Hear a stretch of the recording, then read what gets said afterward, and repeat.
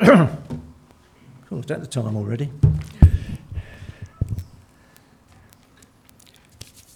Did anyone else get a Percy Pig Easter egg for Easter? No? Oh, blow, I would have brought mine down and shared it with you if I'd have known.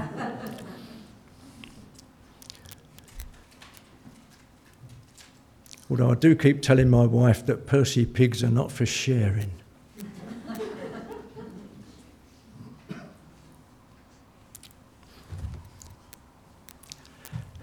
Kevin said keep it short this morning. He said it was going to be a short service. Just make sure I've got all my notes. 1, 2, 3, 4, 5, 6.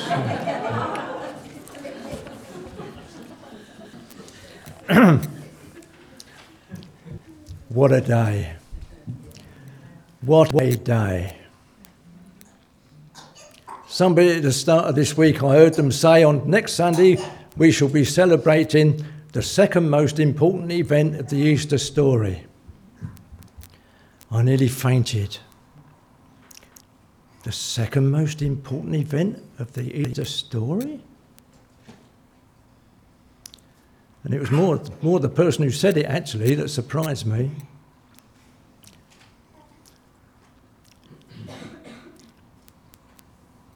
The gospel consists of 3 words: death, burial, resurrection.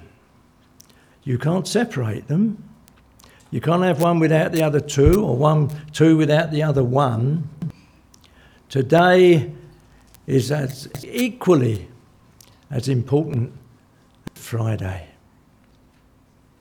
and equally as important as the time that the body of Christ spent in the tomb. For this is Resurrection Day.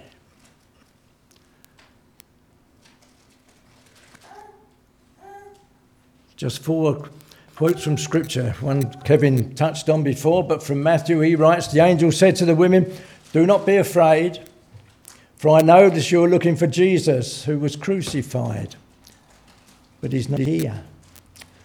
He has risen, just as he said. Come and see the place where he lay.' And then Mark writes, 'Don't be alarmed,' said the man in the white robe. 'You are looking for Jesus, the Nazarene, who was crucified. He's risen.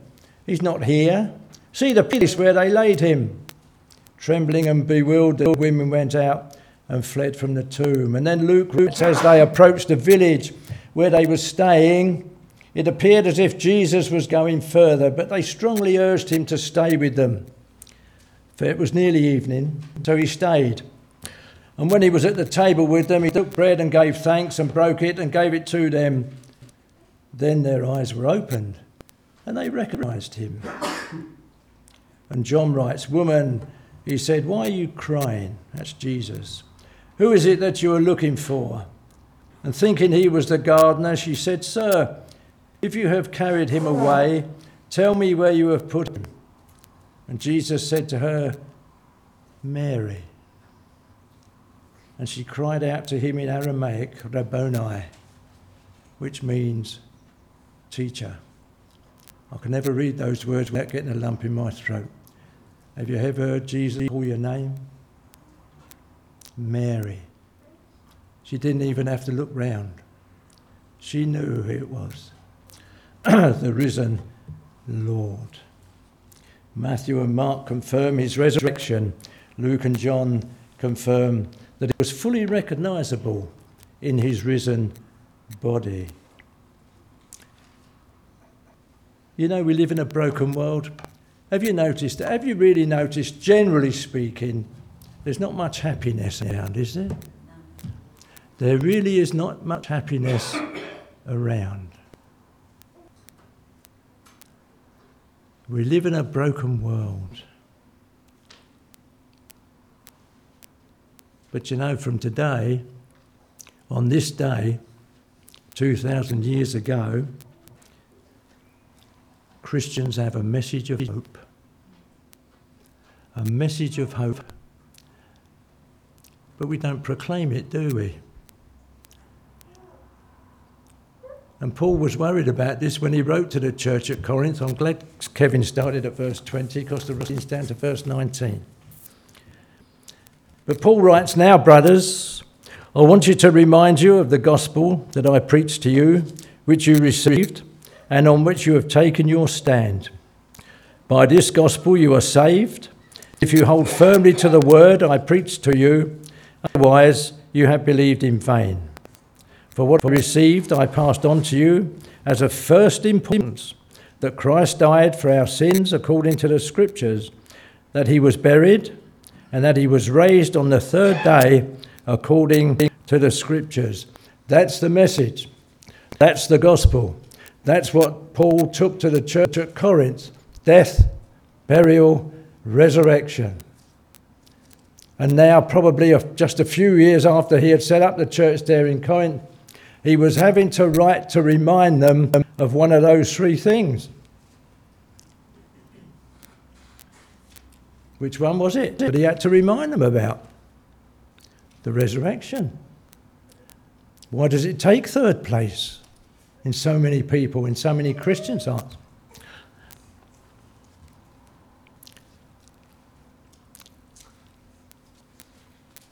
For what I received, I passed on to you. Of first importance, that Christ died for our sins according to the Scriptures, that he was buried, that he was raised, and that he appeared to Peter, then to the 12. After that, he appeared to more than 500 people, the brothers, at the same time, most of whom are still living, though some have fallen asleep. Then he appeared to James, then to all the apostles, and last of all, he appeared to me also, as to one abnormally born.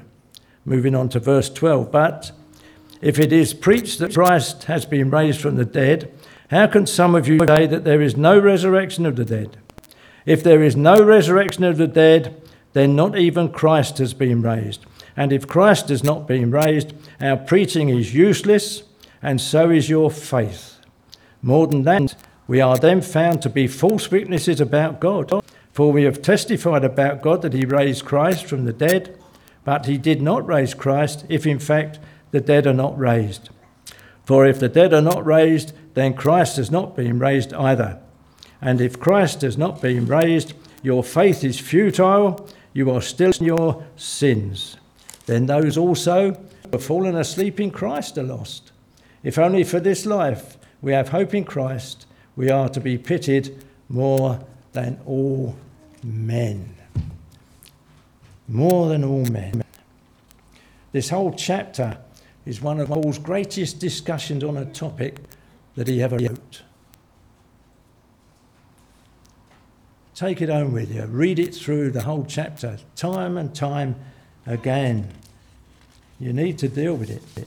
We can't have the resurrection forgotten. We can't have it relegated. It is there. It is the cornerstone of our faith. If it didn't happen, we might as well all go home now, enjoy the rest of the day, and do whatever we want to do for the rest of our lives, because when it comes to an end, it comes to an end.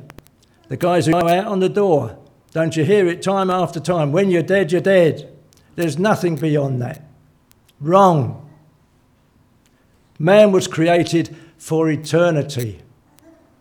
Man was created for eternity. God has set eternity in men's hearts.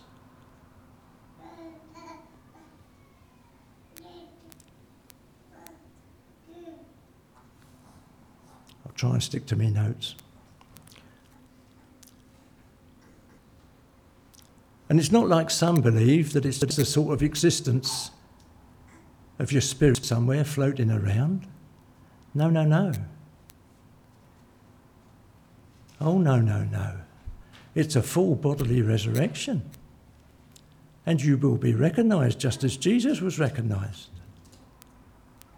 Hopefully there'll be a few modifications.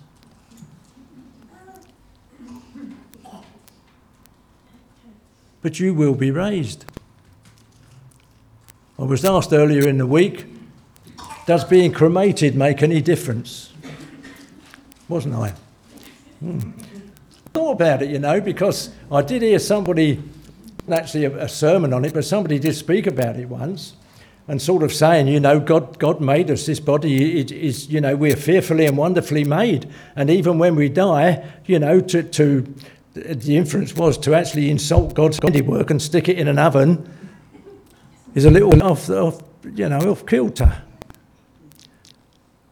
I firmly believe that you simply become dust a little bit quicker if you're cremated rather than buried, and that's the only difference.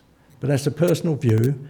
I wouldn't offend anybody who believed any different, because you see in 2 Daniel, got it somewhere, Daniel chapter 12 verse 2, multitudes who sleep in the dust of the earth will awake.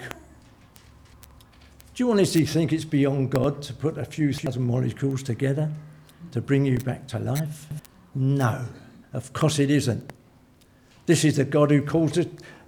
I was thinking the other day, the scripture, it gets it right, doesn't it? The story of Jonah. God caused a large fish to be there to swallow Jonah. And over the years, people have argued, oh, there's no fish, you know, that ever lived that could swallow a man. No, there probably wasn't.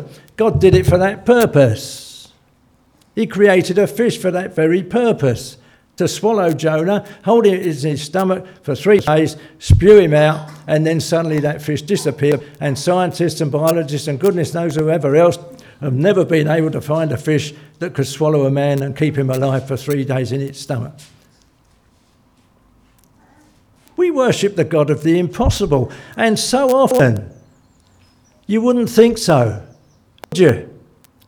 Smile. We worship a God of the impossible.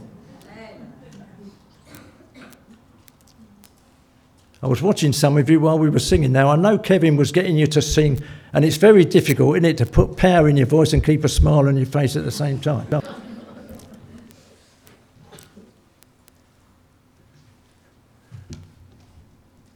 what wonderful words we were singing. And to what a wonderful Saviour we were singing them. But he is the God of the impossible. Don't worry about things these things. Some of us did, you know, second place in the... According to Tom Wright, my current favourite man, Tom Wright, they did a survey amongst Church of England bishops. And you wouldn't believe the number that's had doubts about the resurrection. Had doubts about the full bodily resurrection.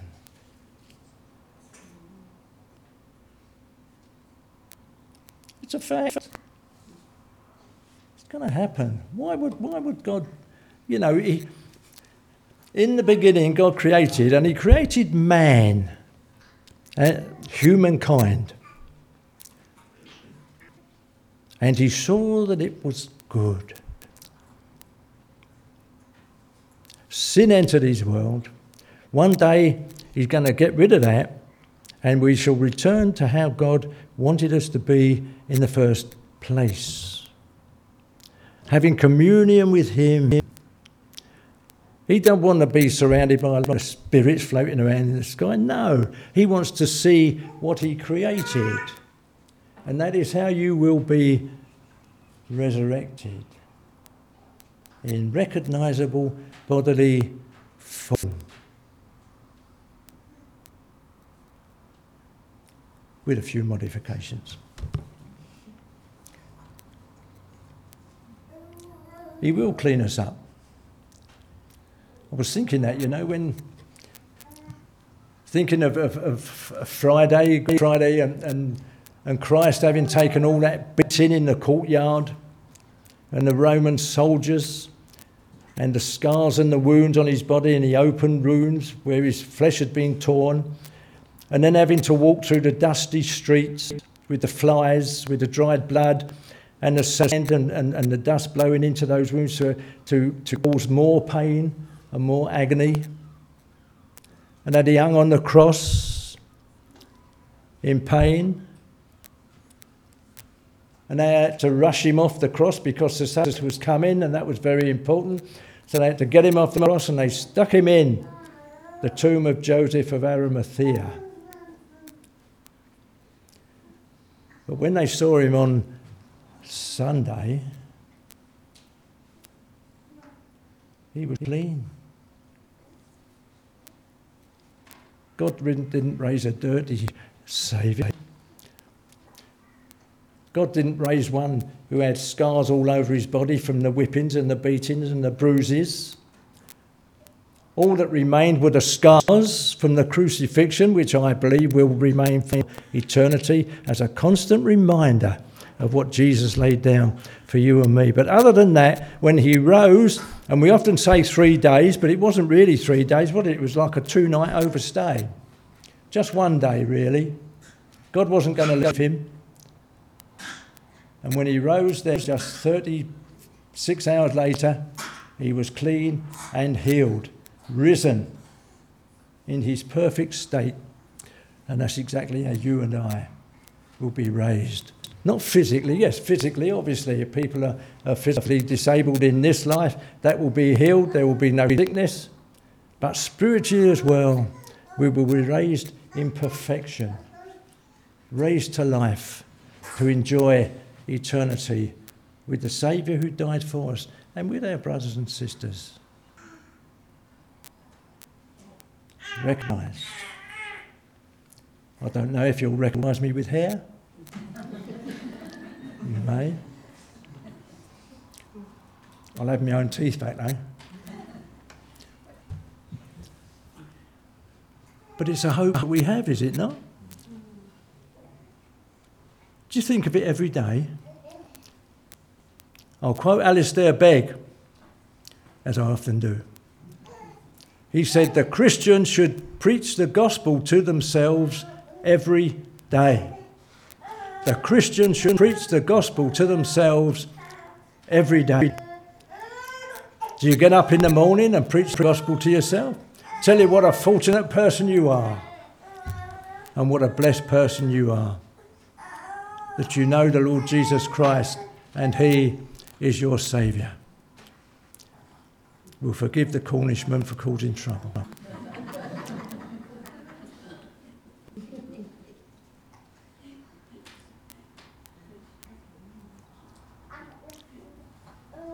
So here we have it, the cornerstone of our Christian faith, the resurrection of our Lord Jesus. And the good thing, of course, is this, it doesn't end with Jesus. It doesn't end with Jesus, is it? Everybody's going to be resurrected. Someone asked me a question a few weeks ago now. You know, Scripture tells us, doesn't it, you know, that the dead in Christ, when he comes, the dead in Christ will rise first, and then we that are living will be caught up into the glory with him. And someone says, what happens to those who don't believe in the Lord Jesus Christ? Well, they will be resurrected too. Because once again, going back to Daniel chapter 12, I only read half of the verse. But Daniel chapter 12, verse 2, multitudes who sleep in the dust of the earth will awake, some to everlasting life, others to shame and everlasting contempt. Everybody will be raised. Everybody will be raised back to life. But only those that are raised by Christ will go to eternal paradise, as the word is, isn't it? Paradise. But there will be others who will be raised, who will go to everlasting shame and contempt.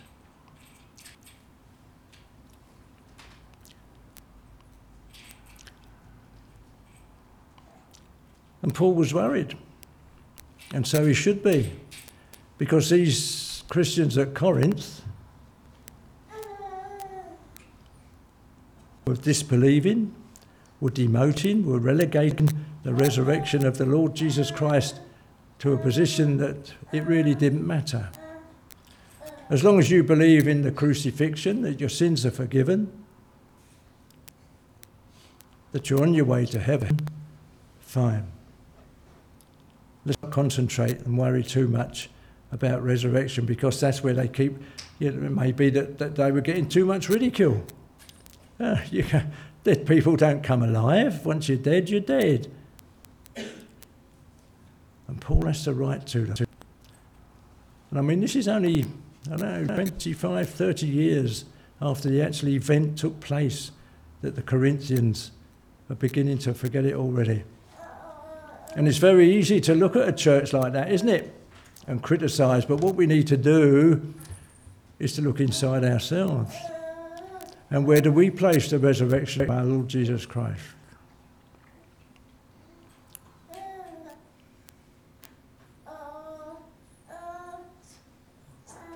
Because if it didn't happen for him, it's not going to happen for you. Paul is very clear here.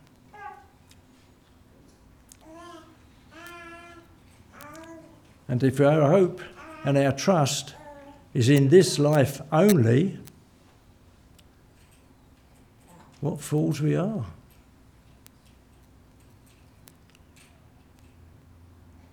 Because I repeat again, we were created for eternity.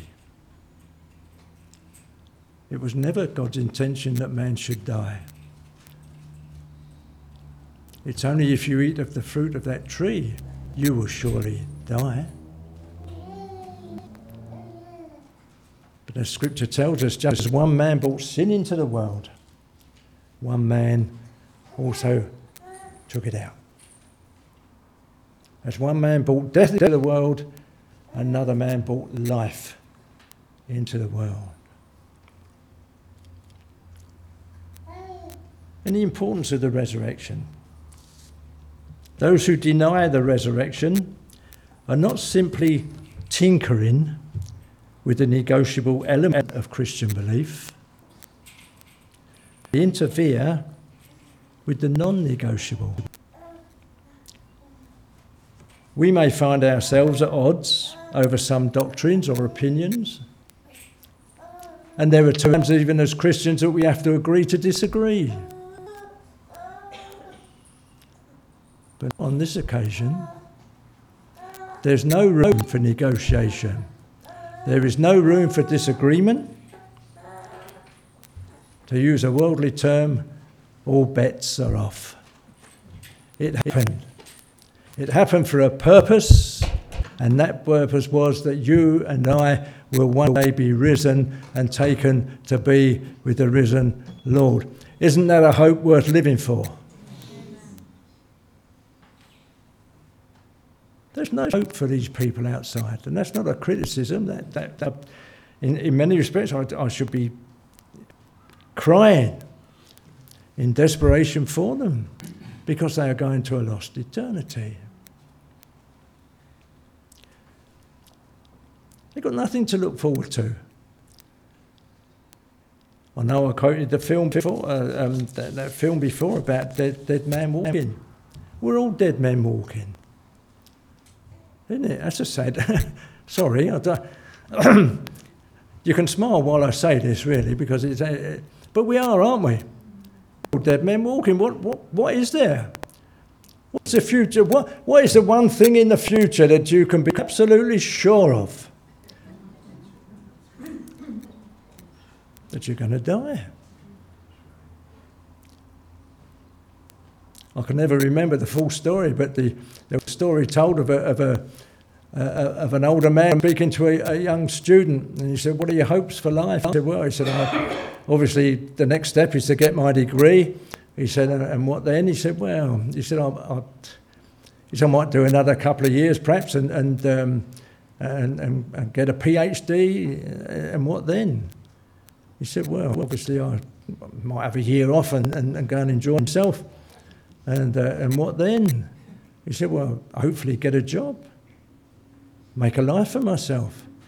"And what then?" He said, "Well," he said, "hopefully build up a nice kitty and be able to retire early to Paynton or some other such beautiful spot. And what then?"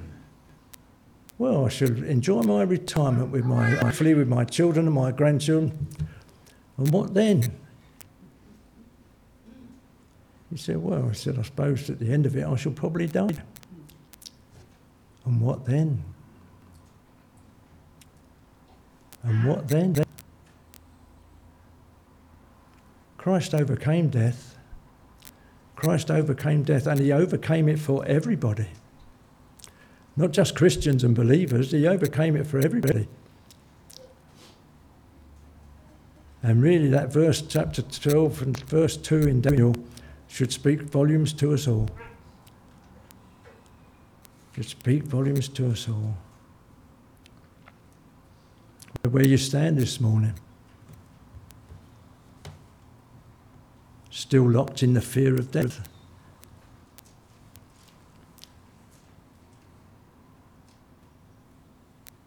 I don't know that I've ever met anybody who hasn't.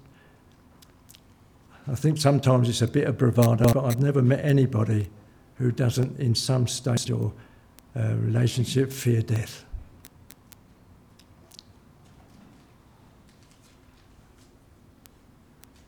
It's the end, isn't it? All that you've worked for, all that you put your talents and strength into, all the things that you've shown your love to and lovingly cared for, gone.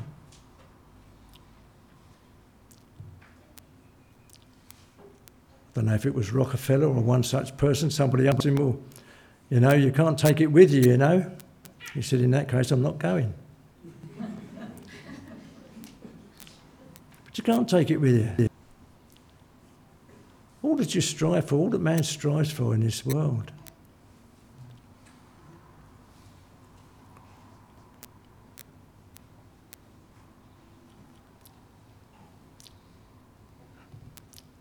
I think it was wonderful. It might drive me to tears this morning, really.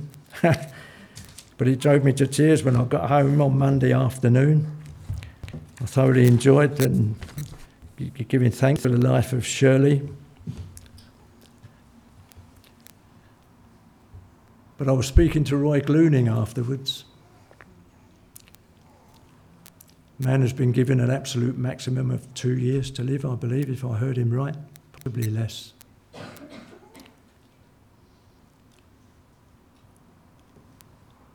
But he said, I'm not worried, you know.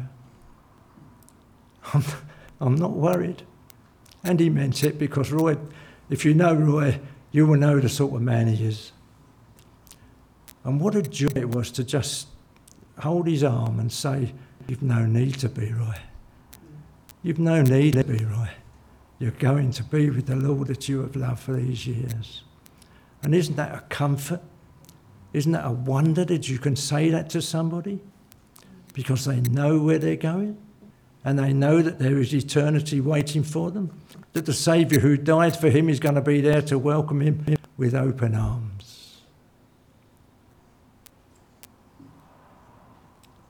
You can have that assurance, you know. It's so easy to come by. It's so easy to come by. The sinner's prayer, Lord, be merciful to me, a sinner. And don't you just love Jesus' words after that? That man went away justified by simply saying that prayer. Lord, be merciful to me, a sinner. Recognising before God, recognising before your Lord and Saviour that you are a sinner, that you've gone astray, that you're not living the life that God would want you to live.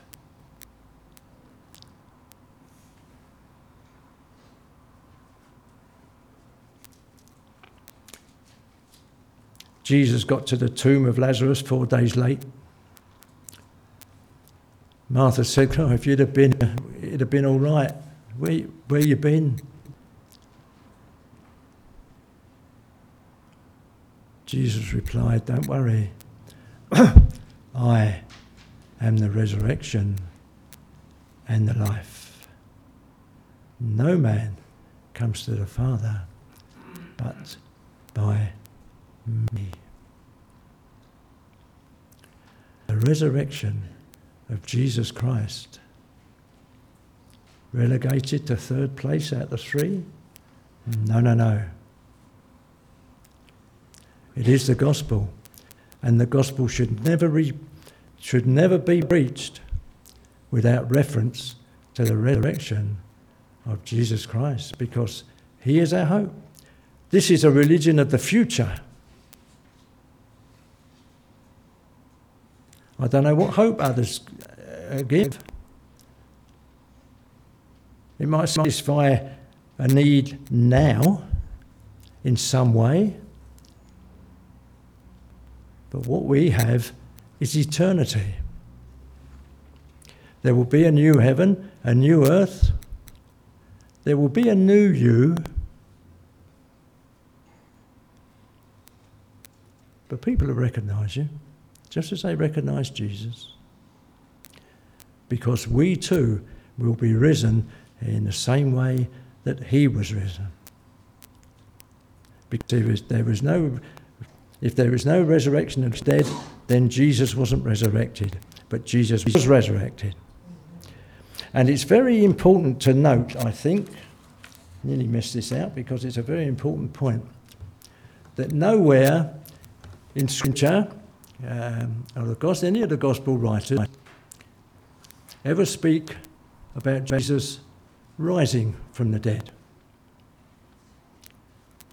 Jesus was raised from the dead, and he was raised by his Father, Almighty God. Jesus didn't raise himself. He didn't suddenly wake up and think, oh, another miracle. No. He was raised from the dead by the mighty work of God.